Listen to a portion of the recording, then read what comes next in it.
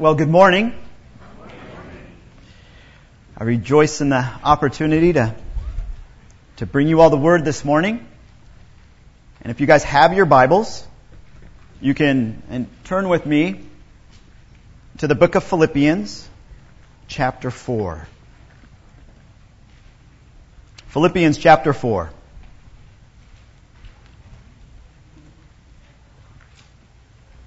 And the title of this message is called You Don't Have to Worry. God's plan for overcoming anxiety.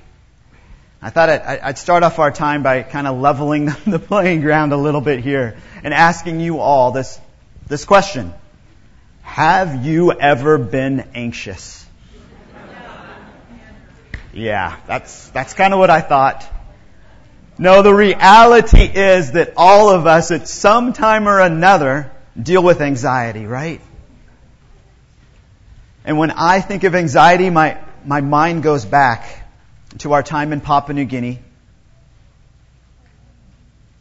as tribal church planters, and the first time that I saw Jenny. She was supposedly 2 years old, but we certainly wouldn't recognize her as a 2-year-old.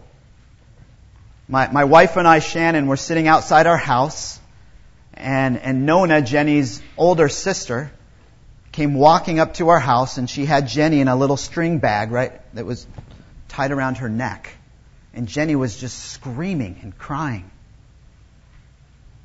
And I asked Jenny as she came up, why is she crying? And she said, I don't know. She's been crying for the last couple weeks and I can't get her to stop. That's why I'm here, for you to help me. And my wife and I looked at her and we said, well, Nona, where's your mom? Hasn't your mom been looking after Jenny? This isn't your baby. This is your mom's. And she said, Jason, you know, my dad died over a year ago, and Sabien, our village sorcerer, took my mom just recently. When he took her, he said, "You can't look after this child because she's not mine." And so my mom handed little Jenny to me, and I've been looking after her, and I don't know what to do anymore. And I said, "Well, can we see what she looks like?" And she pulled her out of this bag, this string bag, and it was incredibly disheartening. Not only was Jenny, did she not look like a 2-year-old, but she looked like a little baby. She was all skin and bones. She could barely move. But she was dirty, everywhere dirty, like she hadn't been washed for months. And then as we looked at her better, she actually had boils all over her body. And that began honestly an ordeal of us looking after little Jenny. When I say us, it really was my wife. Nona would come and Shannon would help Nona learn how to clean Jenny and wash her and tend to her boils. She'd give her food, teach Nona how to feed Jenny better. And week after week after week, praise the Lord, she started gaining weight and started doing better. But her situation didn't get any better. And I went to the village and started applying pressure, finding out, well, how come nobody has taken her? Somebody else in the village must want to take her. At that time, there was a church. They were functioning as a group of believers. So I approached the church and everybody kind of put their hands back and said, no. If we try to look after her, Sabien, who is now married to Jenny's mom, has said that he'll not only hurt her, he'll hurt whoever's looking after her. So nobody in the village would do anything. So we decided, okay, we have to go. Actually, we thought about adopting her ourselves. And yet our mission has a policy, and praise the Lord for that policy, that we couldn't adopt her since she was within our own work. So we started looking outside of ourselves, and praise the Lord, a village downriver that was actually somewhat related to Jenny and her family took her. But they were so scared that they wouldn't come up to our village to get her, we actually had to send somebody down with her. And today, if you saw Jenny, she would look like all the other young women in her village there, except for one big difference.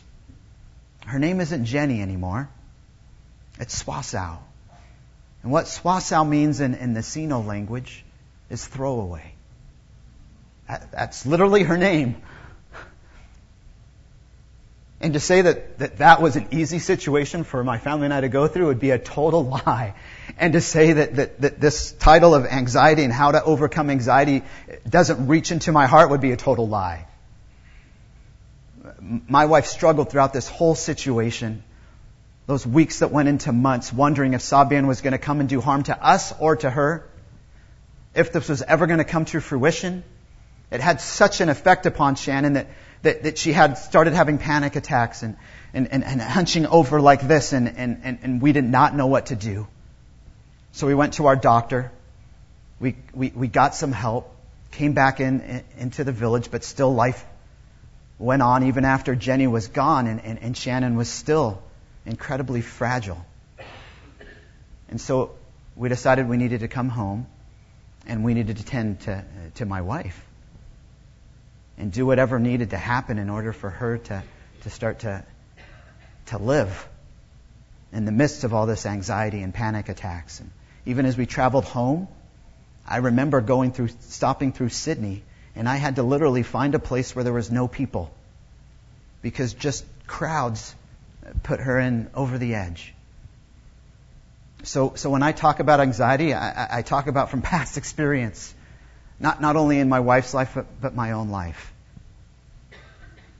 And as we came home, and as we started looking into different, things that we could do, we started talking to people. You know what everybody said? Oh, I've had panic attacks. I still have them. Pastors, oh yes. Missionaries, oh yes, we have panic. And man, woman, didn't matter. Everybody was struggling with this. And then I look, if you look on the internet, you'll find that 40 million adults in the United States suffer some sort of anxiety disorder. You're going to go globally, you'll find that it's 1 out of 13. And I'd love to say that children, that they miss out on this. No, it's actually 1 out of 10 children. And we know high school students that struggle with it. And I'm sure all of us have asked, why? Is it because we're so busy? Maybe. The more important question is, what does God's Word say about this? Does God's Word speak to this situation? And so you may be thinking that I know about you, and that's why I chose this text. I chose this text because I know about me. And because I knew this week was going to be crazy. And to be completely honest, the last 24 hours, I've been more anxious than I have been in a long time. Wondering, man, am I going to get up here and I'm going to forget everything and just go blank? Or is somebody going to ask me a question this week that will just throw me into a tizzy? But praise the Lord, His Word has answers. And that's what we're going to see today. We're going to see God's plan for overcoming anxiety. We're going to see a threefold plan. And first, we're going to see when to be anxious. Or more to the point, when not to be anxious. Second, we're going to see what we need to do instead of being anxious. What does God want us to do? Third, we're going to see a promise. A promise and a wonderful result of following God's plan for anxiety. So turn with me to Philippians, and the majority of where we're going to be staying is verses 6 and 7. But I'd like to start off in verses 4 and 5. As a background, which says, "Rejoice in the Lord always. Again, I will say, rejoice. Let your gentle spirit be known to all men. The Lord is near." Now, Since we're just dropping into the book of Ephesians, I have to give you a little bit of backdrop and background, right? That even though the Apostle Paul is saying rejoice, and actually says it twice, that his circumstances were not the kind of circumstances where you would think somebody would be saying rejoice.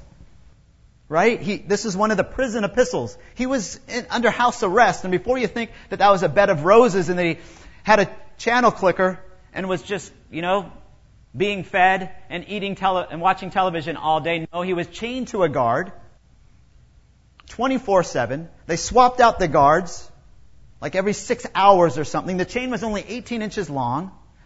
So he was constantly being reminded of what? That he was in slavery, really. Right? That he didn't have freedom. And yet, he says over and over again in the book of Philippians, which this is its theme, rejoice, be joyful. And those words, they're used like 13 times in the small epistle. But notice how he says rejoice. Here he adds a nuance, and he actually brings it up again in verse 10. Rejoice in the Lord. Not in the circumstance that you're in, because there may not be any rejoicing in the circumstance that you're in. But in your great God, in the relationship that you have, because you are redeemed, because you have been bought, because you have been grafted into Christ, and that will never be taken from you, that is what you can rejoice in. Rejoice in the Lord. Not only that, look at what he says at the end of verse 5. The Lord is near. You know what tends to happen to us when we start to get overcome with all of our anxious thoughts and all the craziness of the situation that we find ourselves facing? We forget that our God is near. Don't we? And we get our eyes off of Him, who is really not Him. It's Him right here with us. And we get our eyes on everything else. And we become overwhelmed. So that is what the Apostle Paul is doing here. He is focusing upon God and letting these believers in Philippi know, man, God is near. No matter what you're going through, no matter what I'm going through, God is near. And He wants us to rejoice. And how do we rejoice in difficult circumstances? And that's what he's going to unpack, or what I'm going to unpack in verses 6 and 7. So let's look at verses 6 and 7. Which says, be anxious for nothing. In everything, by prayer and supplication, with thanksgiving, let your requests be made known to God. And the peace of God, which surpasses all comprehension, will guard your hearts and your minds in Christ Jesus. Okay, so the first piece of the puzzle, the first part of God's plan then, is the when. When to be anxious. And what does Paul say? He says, don't be anxious. Be anxious for nothing, or more accurately, stop worrying. And you'd be interested to know that in the Greek, this word, it isn't worry, it isn't anxiety, it's concern. And if we were to turn back just a couple chapters in the book of Philippians, you'd find the same word used in a positive aspect.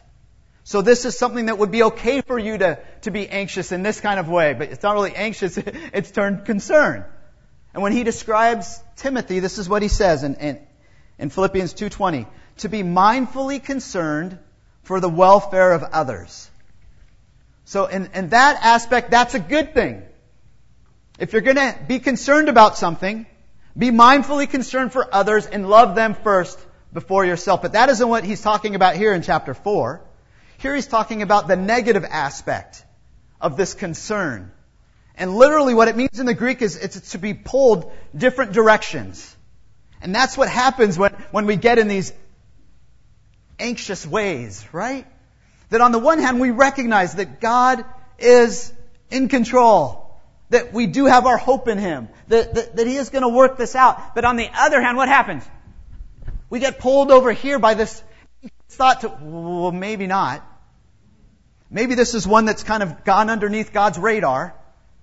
I know He's got a filter for things, but man, this is too much. I know your word says that we can stand up under anything, that you're not going to tempt us beyond what we can handle, but God, this is too much. But is that the case? Man, hold on. Let's see what God wants to teach us this morning. Man, there's gold in these verses. And there's encouragement. So the negative aspect in a literal sense is to be pulled different directions. But I have in your notes, if you guys like to take notes, I have the fill-ins in there. And I like these 3 definitions of anxiety. The first one is a harassing care. A harassing care. And isn't that what it is? When you're anxious and worried over something, it's just harassing you. It's like the flies that come out when you're eating at a picnic table and it's summer and yeah, right? They're just harassing you. That's what this nervousness, this anxiety is. It's harassing you. When I started seminary and I started Hebrew, oh my, you guys have no idea how much that was harassing me. And it was keeping me from sleeping. I've never missed sleep over such things. But my mind would not turn off. It was like a motor that just kept going, Hebrew. And I wasn't sleeping. And I was miserable. I'm still not like that. Praise the Lord. But that's what that idea is, a harassing care. The next one is attempting to carry the burden. Attempting to carry the burden of the future by yourself. Listen, we weren't meant to carry burdens by ourselves, right? Christ wants to help us carry the burdens, for one.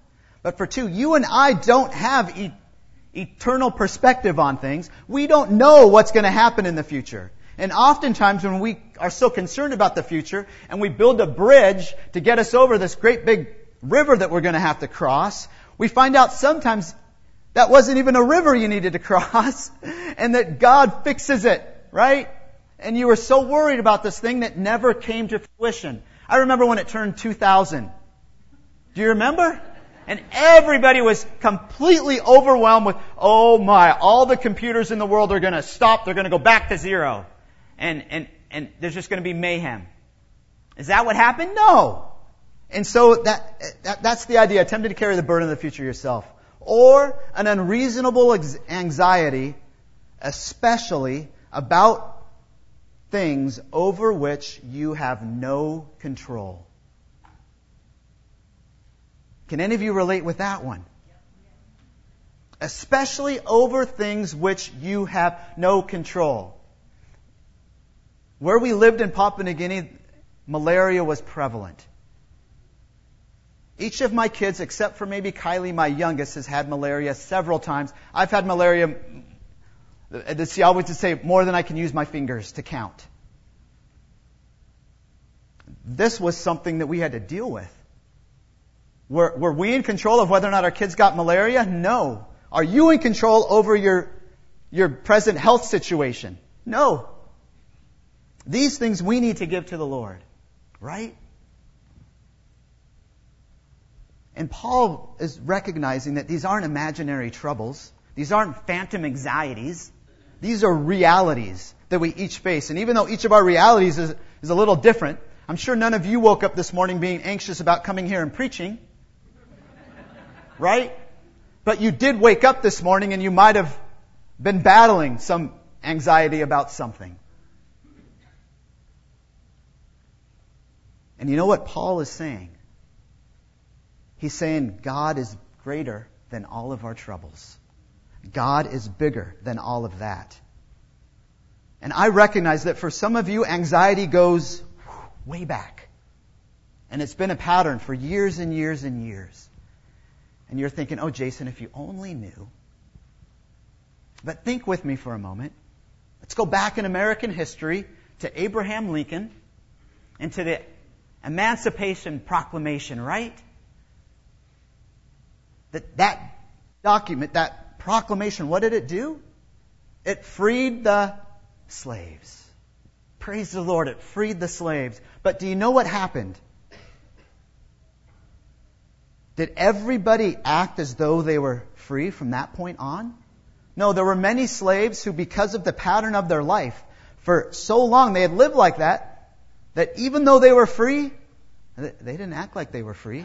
They kept being slaves. And what needed to happen is that when they were tempted to think like a slave, They needed to say, no, the truth is I am now a free man. They needed to appropriate that truth into their daily lives. And you and I, we need to do the same thing. And that's why the book of Romans, chapter 12, very familiar verse, that says we're to be transformed by what? By the renewing of our minds. And so some of us, we need to have our minds renewed. We need to be reminded of these truths. So we've seen, first, that the believer is commanded, and this is another fill-in. The believer is commanded not to be anxious, the believer is commanded when not to be anxious. Always. And I know that's kind of weird. So if you want to flip it around and say, the believer is commanded when to be anxious, you could say never. In Papua New Guinea, lots of times our people would say things in the negative for emphasis. So that's what I was going after. When is there a time when you can be anxious? Never. And why is that? Because God's Word says that this is a command. A command. That doesn't mean it's something that we get to say, well, today, that's okay, I'm going to skip over that verse. And I recognize how difficult this is. What do you mean, don't be anxious? Stop worrying. But that's what the Apostle Paul says. And how do you do that? How do you stop being anxious? And is that all that God's Word says? Is just stop doing this and then keep going on with your life? No, that's where we come into the next aspect. God's answer to our anxiety. That little word but, halfway into verse 6, right? Be anxious for nothing, but in everything, by prayer and supplication, with thanksgiving, let your requests be made known. God's answer is prayer, but it's not just prayer. It's prayer what? With thanksgiving. How do you do that? Okay, first you're telling me that it's a command, and for me to be anxious then is sin, because I'm in disobedience. And now you're telling me that not only am I not to be anxious, but I'm to pray, and I'm to pray with thanksgiving over this particular anxiety that I'm dealing with. You are crazy. Well, I'm not saying it. That's what God's Word says. And I agree. I struggle with the same thing. But it's all about our focus. Remember how I said, remember God is near? Well, we have to remember God is also good in everything that He does. And that He can take something like this, whatever it is that you're holding on to that is just occupying your mind, and that you're struggling with anxiety, and He can use it. Right? Because that is the God that we serve. He is sovereign. He is in control of all things. Nothing has ducked under His little radar. And so prayer, thanksgiving. And you'll notice that there's 4 different words that Paul uses for prayer here. He uses prayer, supplication, thanksgiving, and requests. He's not giving us 4 different ways to pray or 4 manners in which we pray. He's giving us one manner with thanksgiving. And what he's saying is, okay, prayer is in the general sense. That we're all supposed to be in submission to God all day long. That we're supposed to be in kind of an attitude of prayer, showing our dependence upon Him. But what is the supplication? The supplication then is where it zeroes in. And it's referring to one particular object or whatever particular things that you are really being anxious about. And that you take that before the Lord. With thanksgiving. Recognizing that He's sovereign. That He's in this. And that He hasn't abandoned you. And that He will help you through this. We haven't even gotten to the gold yet. Because that's found in verse 7. This is more of the put off, put on principle that we see in different epistles by the Apostle Paul. And in our village, our people talked all the time about putting off this shirt and putting on that shirt. So what is he saying? He's saying, put off anxiety and put on prayer. And didn't Jesus say the same thing? Turn with me back to the book of Matthew. Matthew chapter 6. Matthew 6:25 to 34. Very famous passage of Scripture that we're all probably familiar with. But good for us to remember because Jesus spoke to being anxious as well. Actually, several times. Matthew 6:25 to 34. For this reason I say to you, do not be worried about your life, as to what you will eat or what you will drink, nor for your body as to what you will put on. Is not life more than food and the body more than clothing? Look at the birds of the air, that they do not sow nor reap nor gather into barns, and yet your heavenly Father feeds them. Are you not worth more than they?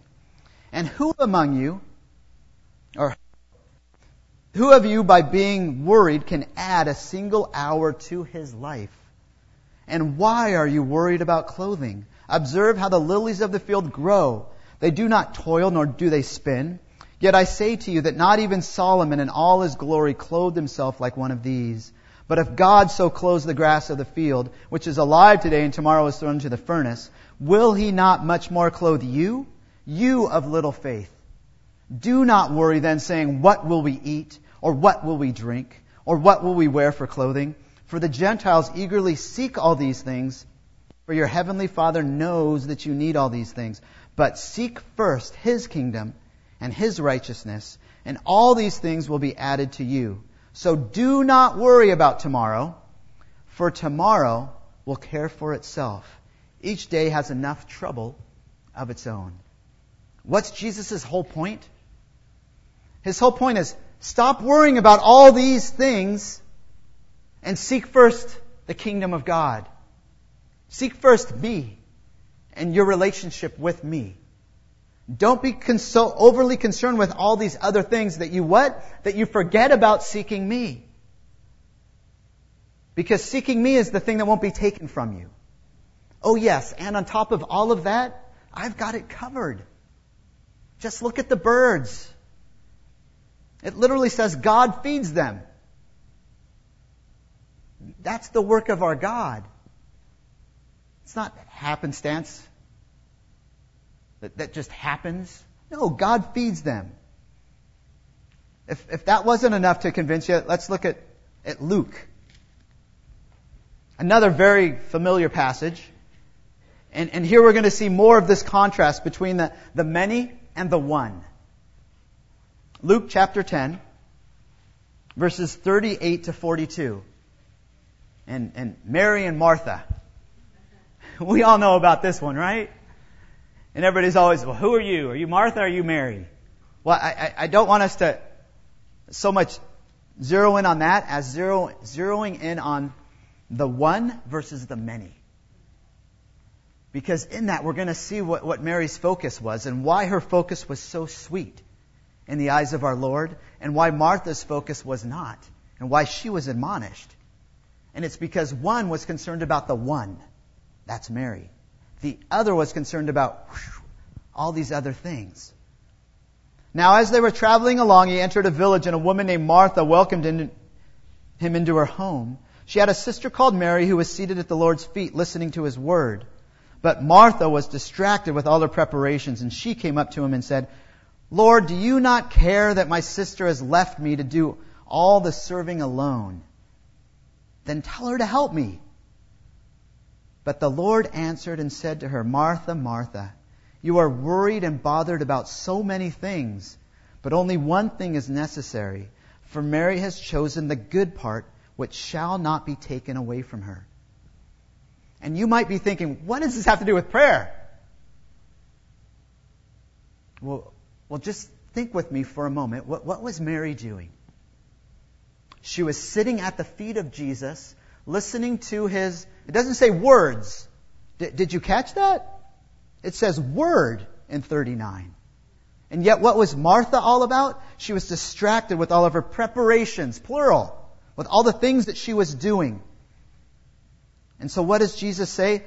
He says, Martha, you're worried and bothered about so many things. Mary chose the right thing. It was me.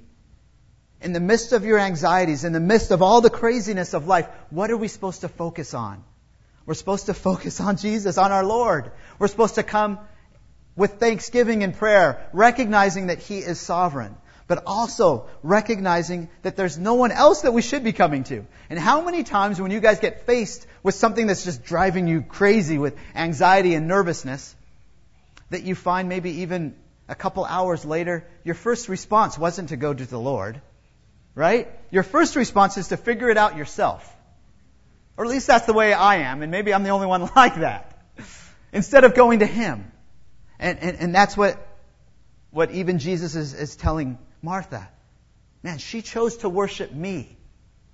She chose to spend time with me at my feet. Okay, so turn back with me to Philippians. So we've seen that we're to put off anxiety.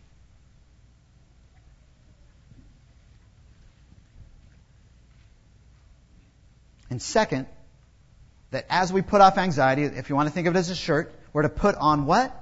Prayer with thankfulness. That we're supposed to get our gaze back onto our Lord. Think of Mary, sitting at Jesus' feet, listening to His Word. That's what we need to do. But now we're going to see what God says will be the result of those that follow His plan. Look at verse 7. And the peace of God, which surpasses all comprehension, will guard your hearts and your minds in Christ Jesus. This is the next fill-in part in your notes if you're doing that. This is the third part of God's plan against anxiety. And it's God's promise. God's promise to those who follow God's plan for anxiety. The peace of God will guard the heart and the mind of the believer. I spoke earlier that there's gold in God's Word this morning for us. I hope that you'll see that in this.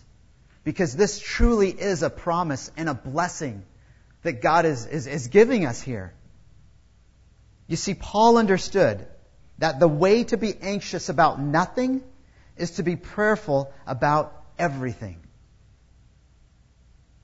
The way to be anxious about nothing is to be prayerful about everything. But also he understood that the opposite of anxiety is what? Peace. That tranquil calmness, that serenity that comes. And really there are only two kinds of peace that we see in God's Word. We see that you have peace from God and peace with God. But you can't have peace from God until you first have peace with God. And the only way for you to have peace with God is for you to recognize that you're a sinner and that you are His enemy. And that if you just let things stay the way that they are between you and God, that you'll never know what peace with God is. And that is the whole reason why He sent Jesus. To die on the cross for sins, right? So that we could then have peace with God. That if we accept Him and believe in Him and repent of our sins, trust Him as our Savior, what will happen? God will give us that peace. We will have peace with God. And if there are some of you that have never trusted in Christ as your Savior, please come and talk to me or some of the guys up here after the service. But this isn't talking about peace with God. This is talking about peace from God. And look again with me at verse 7. And the peace of God, which surpasses all comprehension. That literally means the peace that rises above every mind. It goes beyond what man can possibly understand. It's God's peace produces exceedingly better results. And listen to this. This is where the gold is. God's peace produces exceedingly better results than anything that the human mind can come up with or our human planning can devise. That's how incredible our God is. And oftentimes we think of that peace as something that you kind of step into. Right? That if I could dim the lights, I can tell all my kids to be quiet and just make the house a little bit mellower, then maybe somehow all this anxiety that I have will just go away. But if we turned over just a couple pages in your Bible, depending on if you have a study Bible or not, to Colossians 3:15, you would see that God's peace isn't like that. That God's peace is actually active. Colossians 3:15, it says this, "Let the peace of Christ rule in your hearts, to which indeed you were called in one body, and be thankful." This word rule, in the Greek, it's the idea of referees in sports, determining the outcomes of different plays, and determining at the end who's the winner and who's the loser. When faced with anxiety in the same way, the peace of God will help the believer determine the best thoughts to occupy their mind. Isn't that encouraging? That God's peace will actually help you in determining what is the best thing for you to be thinking about, instead of just going around and around and around with your nervous anxiety. That's why you focus on the Lord. You trust Him. You take off that anxiety. You put on prayer with thanksgiving. And then He gives you this peace that will help occupy your mind and give you the right thoughts. This is very similar to what we see in verse 7 in Philippians 4. That this peace will do what? It will guard your hearts and your minds in Christ Jesus. This word guard, it's a military term.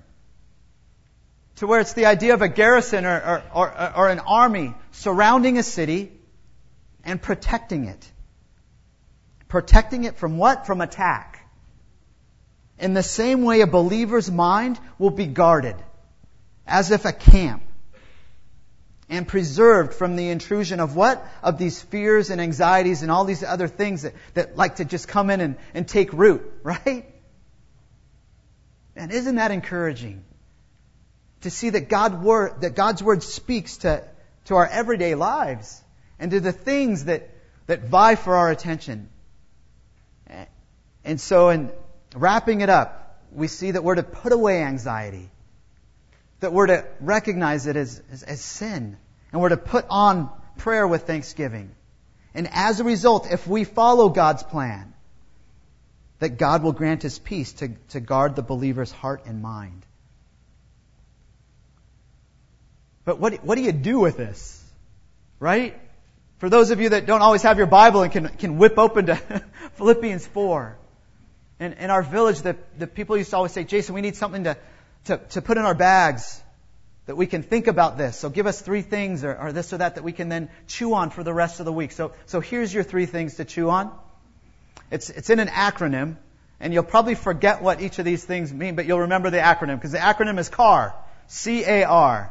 And we're all familiar with cars, and actually lots of people have a hard time with anxiety and panic attacks by driving, especially Southern California, right? Yeah. So the acronym is CAR. And what it means is confess, acknowledge, and recognize. And it's kind of taking this aspect and consolidating it down. Confess, acknowledge, recognize. What do you confess? You confess that your anxiety, that your anxious thoughts, that they're sin. That God's Word says that you're supposed to put that off, that you're supposed to stop worrying. Now, I recognize, as I said earlier, this last 24 hours, man, I have had to do this over and over and over again. No, I don't need to think about those things. I need to think about You, Lord. So the first C of the CAR is confess. Confess your anxious thoughts of sin. Second, acknowledge God as sovereign. Acknowledge that God is sovereign and pray with thanksgiving about the circumstances. Again, it is very difficult to pray with thanksgiving if you don't recognize that God is sovereign. So we need to recognize that God is indeed in control. And then we can pray with thanksgiving saying, "Okay, God, yes. Man, look at all the things the bad things you used in the life of Joseph. I know that You can use this in my life and that You want to. Help me to trust You and rely upon Your sovereignty and Your goodness, because You are truly good in everything that You do." The final thing, recognize. Recognize that if these steps are taken, God's peace will come as it guards your heart and your mind against anxiety coming and assailing you. I know you can look on the internet and you can find all sorts of relaxation techniques and all sorts of other things. But that's not going to be the same, is it? No, don't go to what the world has to offer you. Go to what God's Word says. And let's stand upon His Word. And let's submit to His Word. And let's watch God work. Let's pray. Gracious Heavenly Father, thank you for just your wonderful Word and how it speaks to every area of our lives, even the areas of anxiety and nervousness, and the tension that happens through that. We pray that you would continue to change us, that you would continue to transform us into the image of your Son, and that you would use your Word in our hearts and in our lives, and that you would remind us to confess our anxious thoughts of sin, and to acknowledge that you are sovereign, and to pray to you with thanksgiving, and that we would be convinced that your peace will guard us and guard our hearts and our minds. For it's in Jesus Christ's precious name that we pray. Amen. Hey, thanks for being with us today. It's always a pleasure to serve you with this CD ministry. And here at Rancho Baptist Church, our mission is to glorify God by making disciples who love God, love others, and live to reach their world for Christ. And if you have any questions regarding this sermon, or just perhaps knowing God in a deeper way, don't hesitate to give us a call. Our phone number is area code 951-676-2911. Or you can reach us on the web at www.ranchobaptistchurch.org. That's www.ranchobaptistchurch.org. Have a great day in the Lord, and God bless you as you continue to walk with Him.